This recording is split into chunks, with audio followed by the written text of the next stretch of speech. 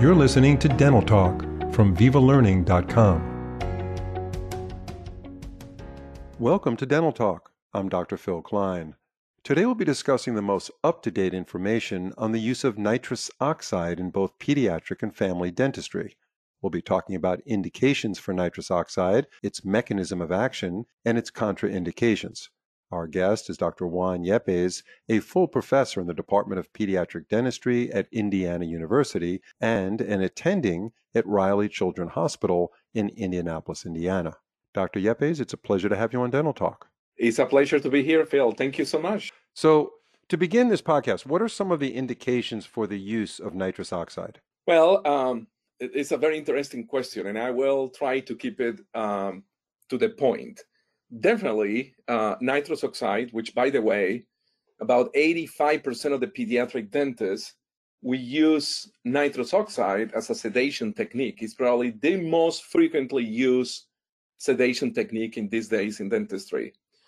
So the indications are children as well as adults. And if I refer to children, I just want to make sure that sometimes I forgot to include adults in my answer, but definitely the indication is the pre-cooperative patient. Sedation will be obtained with using nitrous oxide in the proper way. So in the patient who is pre-cooperative, the use of nitrous oxide will help to calm down the patient, will help to make the patient more cooperative, will help even sometimes to use less lidocaine. So there are multiple situations in pediatric dentistry as well as adult dentistry that nitrous oxide is an excellent helper. In your practice, what proportion of your patients do you use nitrous on? I mean, you're very competent with its use. Do you think that dentists that are more competent with using nitrous oxide are using it more actively than other dentists? Yes, absolutely. Honestly, in my private practice, I probably use nitrous oxide in 9 out of 10 patients. It's probably the single most effective sedative technique that I use in my office. I don't want to say, Phil, that I use nitrous oxide in every single patient, but it's very close to every single patient. It really helps.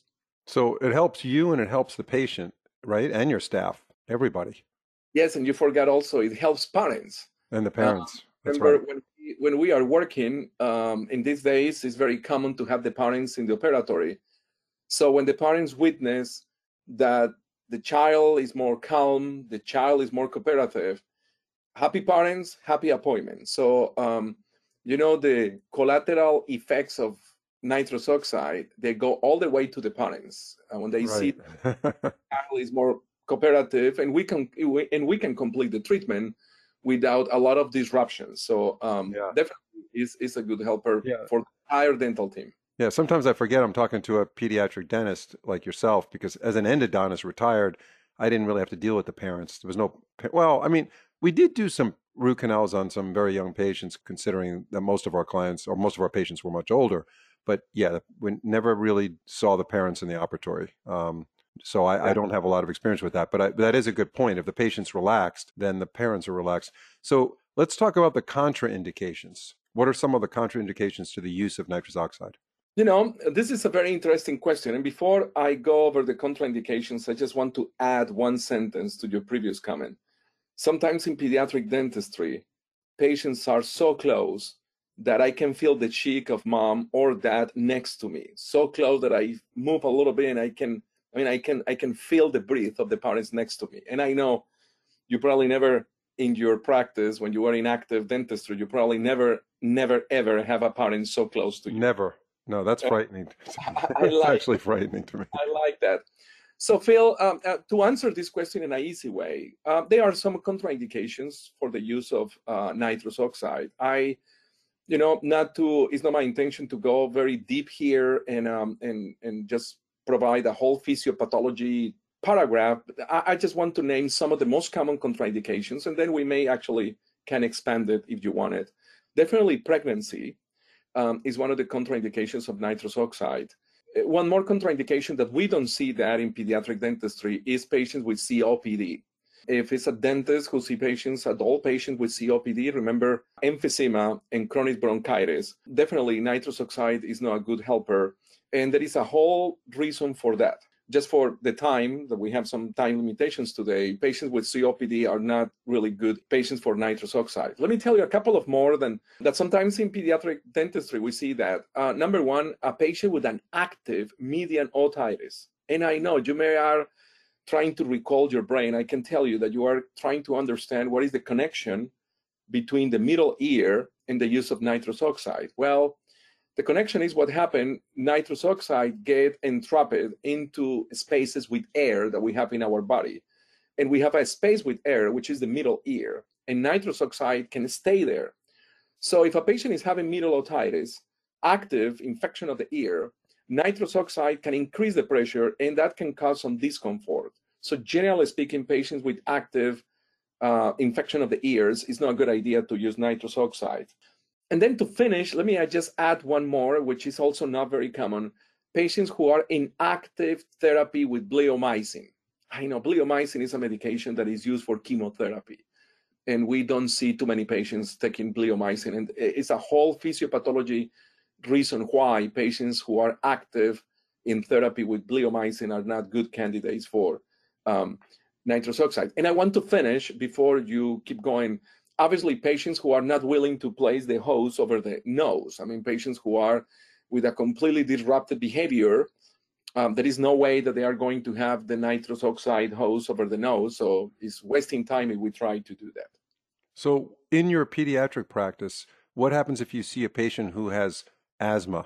I mean, that's not COPD, but what about asthma? Is that a contraindication? Good question. Asthma is not a contraindication of nitrous.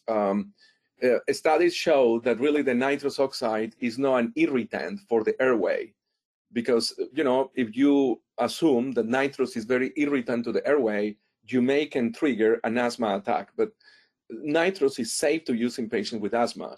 Now, there is common sense, which obviously if you have a patient with acute, severe asthma, or maybe having an asthma attack, I probably will not use nitrous. Obviously, it's unlikely that a patient with an asthma attack will be in the dental chair. In fact, if you have an asthma attack in the dental chair, you're supposed to stop providing dental treatment. So asthma per se is not a contraindication for the use of nitrous oxide. Remember, Phil, that we use nitrous oxide in combination with oxygen. The concentration of oxygen that you are breathing right now in your studio is about 20 to 21% of oxygen. That's what you are breathing right now. When we use nitrous oxide, we deliver concentration of oxygen who are 30%, 40%, almost double the oxygen that you have right now in your room. So in some way, a patient with asthma will get more oxygen than normally will get from the environment. You've been doing this for a while, and a lot of your patients, as you mentioned, you use nitrous oxide. What are some of the potential side effects that clinicians should be aware of when administering nitrous oxide, and what have you seen in your years of practice? Phil, I think so. This is probably the most critical question from our conversation, the side effects. But let me just step back and explain briefly that one of the ways to avoid the side effects is to use nitrous oxide correctly. And sometimes we don't keep that in our mind and we kind of skip some steps.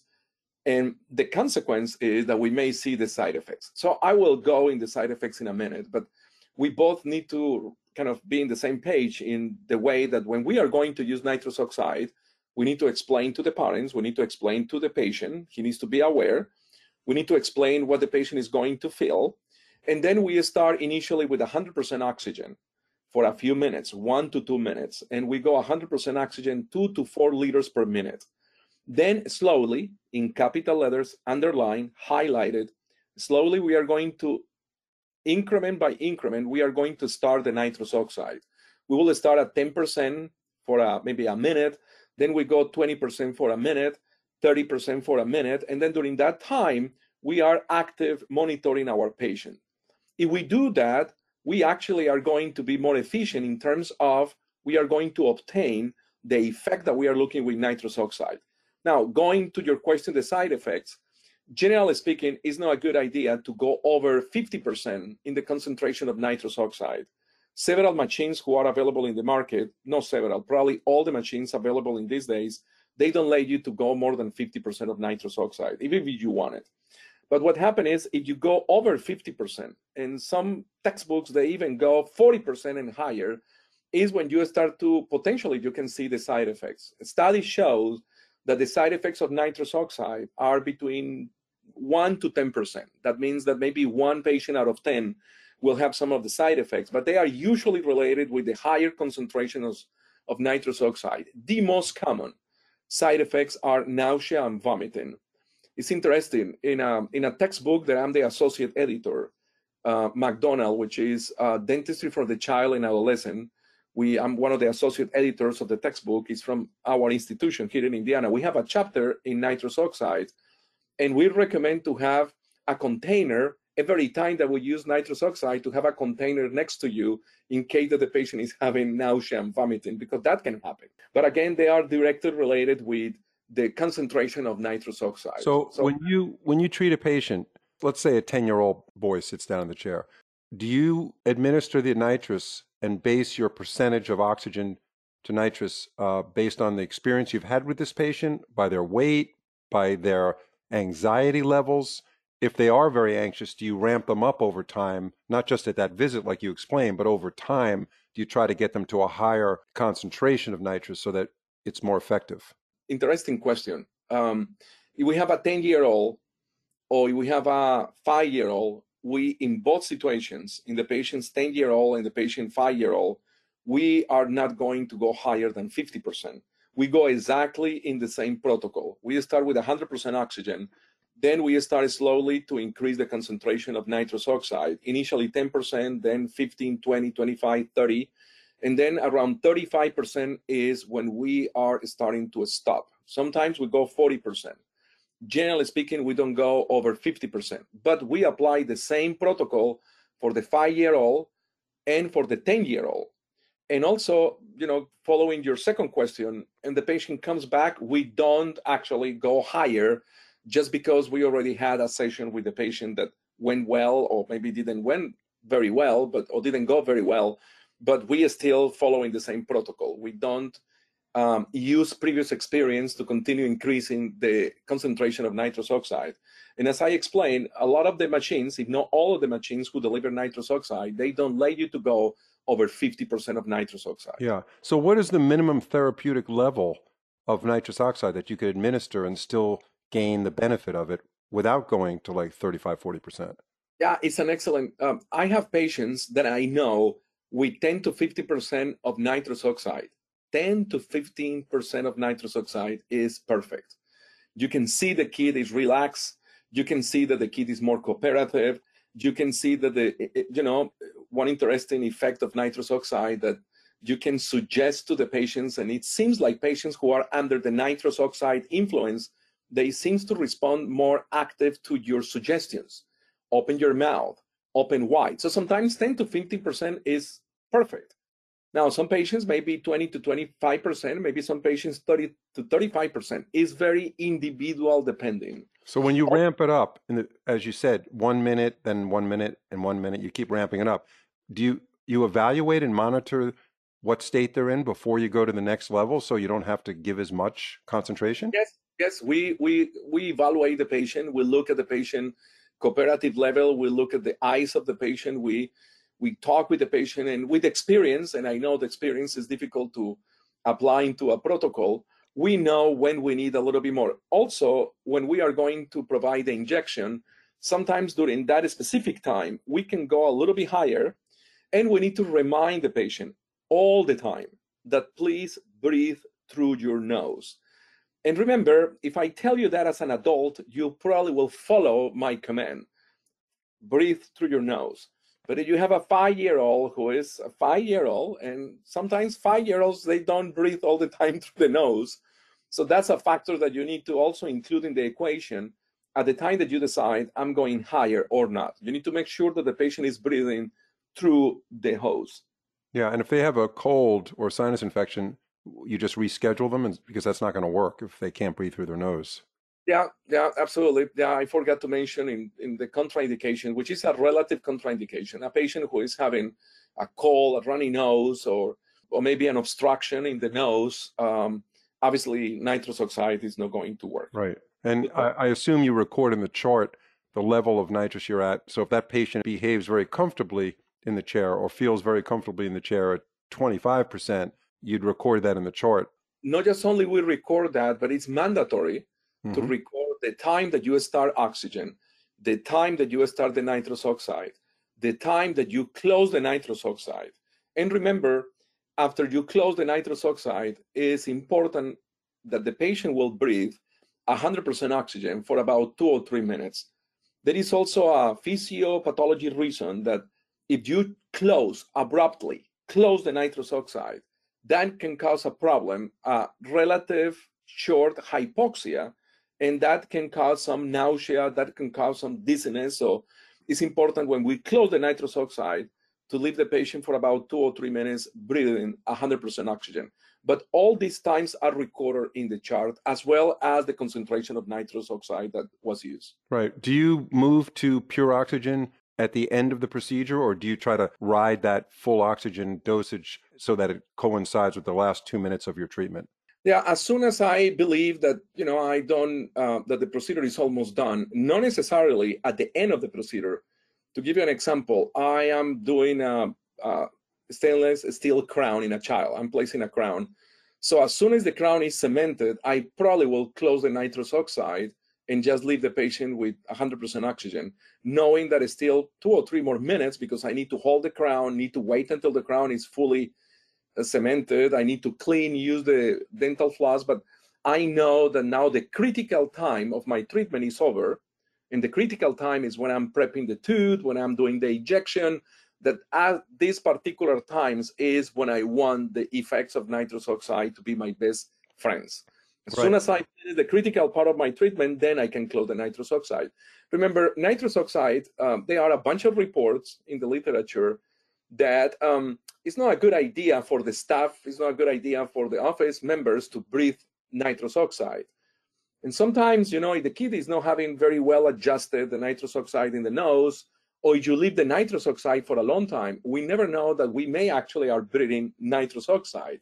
This is a colorless, odorless gas, so we don't know. And there are some reports that occupational hazard with nitrous oxide is associated with infertility, and it's associated with a bunch of different things. So we want to minimize the amount of nitrous oxide getting out of the system. And one of the ways is, as soon as I finish the critical time, I stop the nitrous oxide. Right. And there's no harm in having the patient breathe 100% oxygen. If anything, it'll make them feel a little bit better when they leave the office.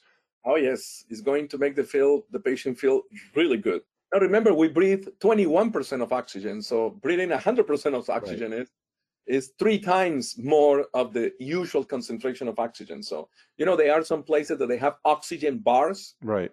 You go and they connect you with oxygen. Just absolutely. Good. Yeah. You never went to the nitrous bars then, huh? Just the oxygen bars? I'm only kidding.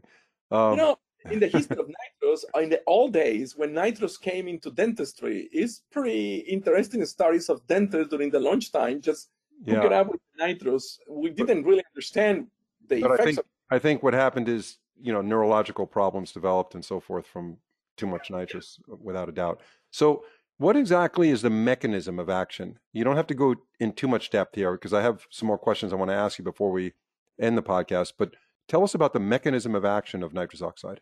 Yeah, that's a good question. And I discuss this question all the time with my residents here in my residency program, and sometimes with the parents because they ask me. We really don't know.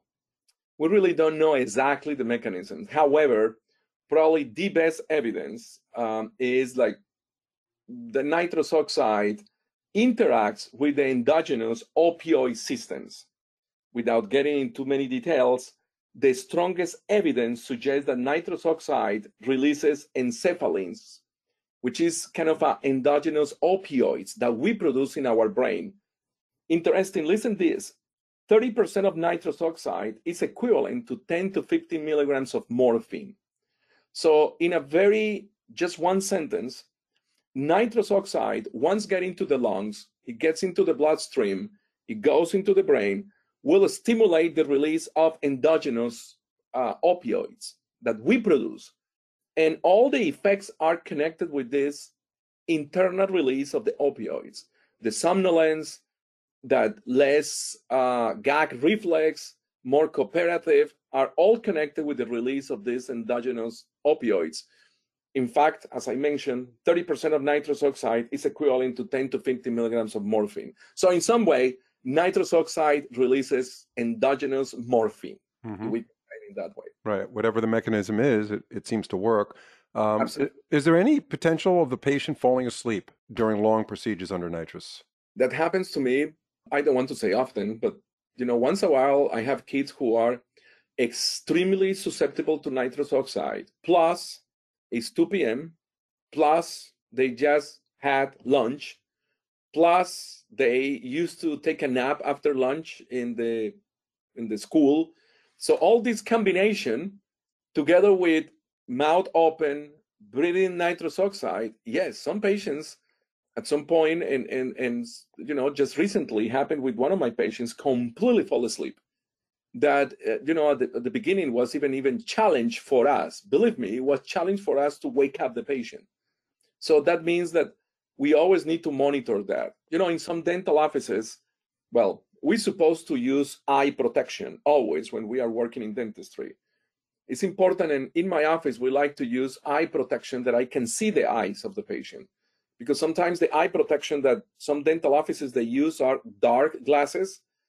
And if you are using nitrous oxide in a young kid, you cannot really kind of see the kid eyes. So it's not a good idea to keep stimulating the patient, because then you are not really going to use the benefits of nitrous oxide. But definitely, you want to make sure that the kid is awake. That's an excellent point. That's an excellent point about eye protection for the patient. I never thought about that you actually, in this case specifically, you should be looking at the child's eyes to know what state they're in when administering nitrous oxide. Very good point. So there's a lot of systems out there. We hear about scavenger systems that are developed by these companies to make sure that any nitrous that could escape is recaptured so that the staff and the rest of the team doesn't breathe this stuff in. Can you give us some recommendations regarding the different nitrous oxide systems available on the market today? Yeah, there are many systems available in the market. In terms of the nasal device, definitely the double mask type is probably the most efficient type of a scavenger. We call the double mask, or in some textbooks, they call that mask in within the mask. It's almost like having two masks. And that actually make very efficient the scavenger, which is how we suction the air that the patient is exhaling, and we suction the air out of the office. So the double mask systems, which are several in the market, are probably the most efficient systems. Now, in terms of, and I always look this as a pediatric dentist, I look at the system size. We work in small phases, so it's important that what we are going to get to our office is small in size. They come in different sizes, so it's not a good idea to use a large device in a young kid with a small face. So double mask is also, and I prefer to use the one who are kind of plastic clear, so we can see how well the device is fitted within the nose. The size, some systems which I used in the past are huge, and what happens is with the huge systems, it's difficult to work in the maxillary front teeth. So you also want a system that you always will have a problem. You have a plastic in the nose, but you want to minimize that using a system who is smaller. In that way, you can keep the system over the nose, and then you can work in the anterior maxilla. So definitely, double mask is probably the most effective type of a scavenger. Right. Now, what system do you use in your practice? Yeah, the system that I'm using in my practice right now is the Air Technique systems. It's a double nasal hood, so it's a double mask system. And that's the one that I have been using since Air Techniques came with this product into the market. Now, there's a reservoir that is on this hood, right? Yes. That allows the exhaled gas to be taken out through the scavenger hoses. Yes. Is that something innovative, or that's available on most systems? No, that's very innovative. That's not available in other systems. And one of the good advantages of that is that it's very efficient in sending out the nitrous oxide and not having any leak. And that allows not actually to decrease the potential concentration of nitrous oxide in the environment. So this is a very innovative, I like it. And I think so that is one more safe mechanisms when we are working with nitrous oxide. Yeah. So does Air Technique sell the entire system? Because I know some doctors move their units from one operatory to another. Some have them fixed. What are the recommendations? And I guess it depends on the practice, of course. Yeah, depending on the practice. In my office, I have both systems. I have nitrous oxide attached to the unit, and I have also the mobile, the one that you mentioned, that it comes over 4 wheels, and then you can move around the office. In my office in Open Bay, in both extremes of the Open Bay, I have 4 dental chairs in the Open Bay. In both extremes, I have connections with nitrous oxide. So we use the mobile unit in case that we have a patient in any of the extremes that we are going to need nitrous oxide. Remember, nitrous oxide decreases the gag reflex. So sometimes when we are going to take x-rays, it's a good idea, especially to the patients who they have a pretty strong gag reflex, nitrous oxide will help. Phil, I need to add that I am extremely satisfied with the use of the double hood scavenging circuit sold by Air Techniques. I have an excellent results. I use it today. I will use it tomorrow without any question. I think so all the specifications of the system are extraordinarily adapted to work with children and adolescents. You know, the double scavenger or double mask, the design, the plastic, easy to adapt to the patient, is not really bulky. So I only have good things about that. I think we covered it very well, or you did. I was just asking the questions, but you really did answer a lot of questions regarding some of the thoughts that should be going through the clinician's mind when they're administering nitrous. And as someone who never used nitrous before, I ask you, Dr. Yepes, is that something that you think is absolutely essential, especially in a pediatric practice, of course, but even for the GP that treats everybody, children and adults? Do you think that nitrous is essential to a practice today? Bill, yes, without any question. Not just only in pediatric practices. I think so nitrous oxide is an excellent helper in adult dentistry. Absolutely. No question about that. Even myself, when I go to see my dentist, which is wonderful. My dentist is a wonderful dentist. I love her. She's very kind. She explains everything, but I am really a chicken when I go to see my dentist. And right. Which is typical. That's typical of one professional to another. It's interesting you say that she explains everything. Like, like you should know what's going on, but I guess it's nice to hear it from the person who's doing the work, right?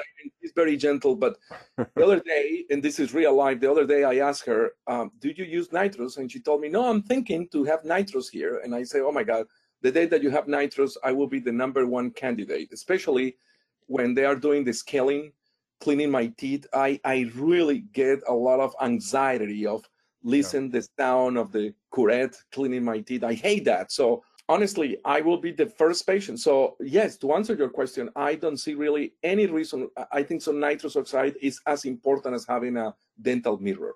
Right. See, or a carpule of lidocaine, right? Yeah, an explorer. Yeah, that's right. Very good. All right, Dr. Yepes, it's a pleasure to have you back on the show. We enjoyed your previous podcast. This one was excellent, and we look forward to more in the future. Thank you so much. Thank you, Phil.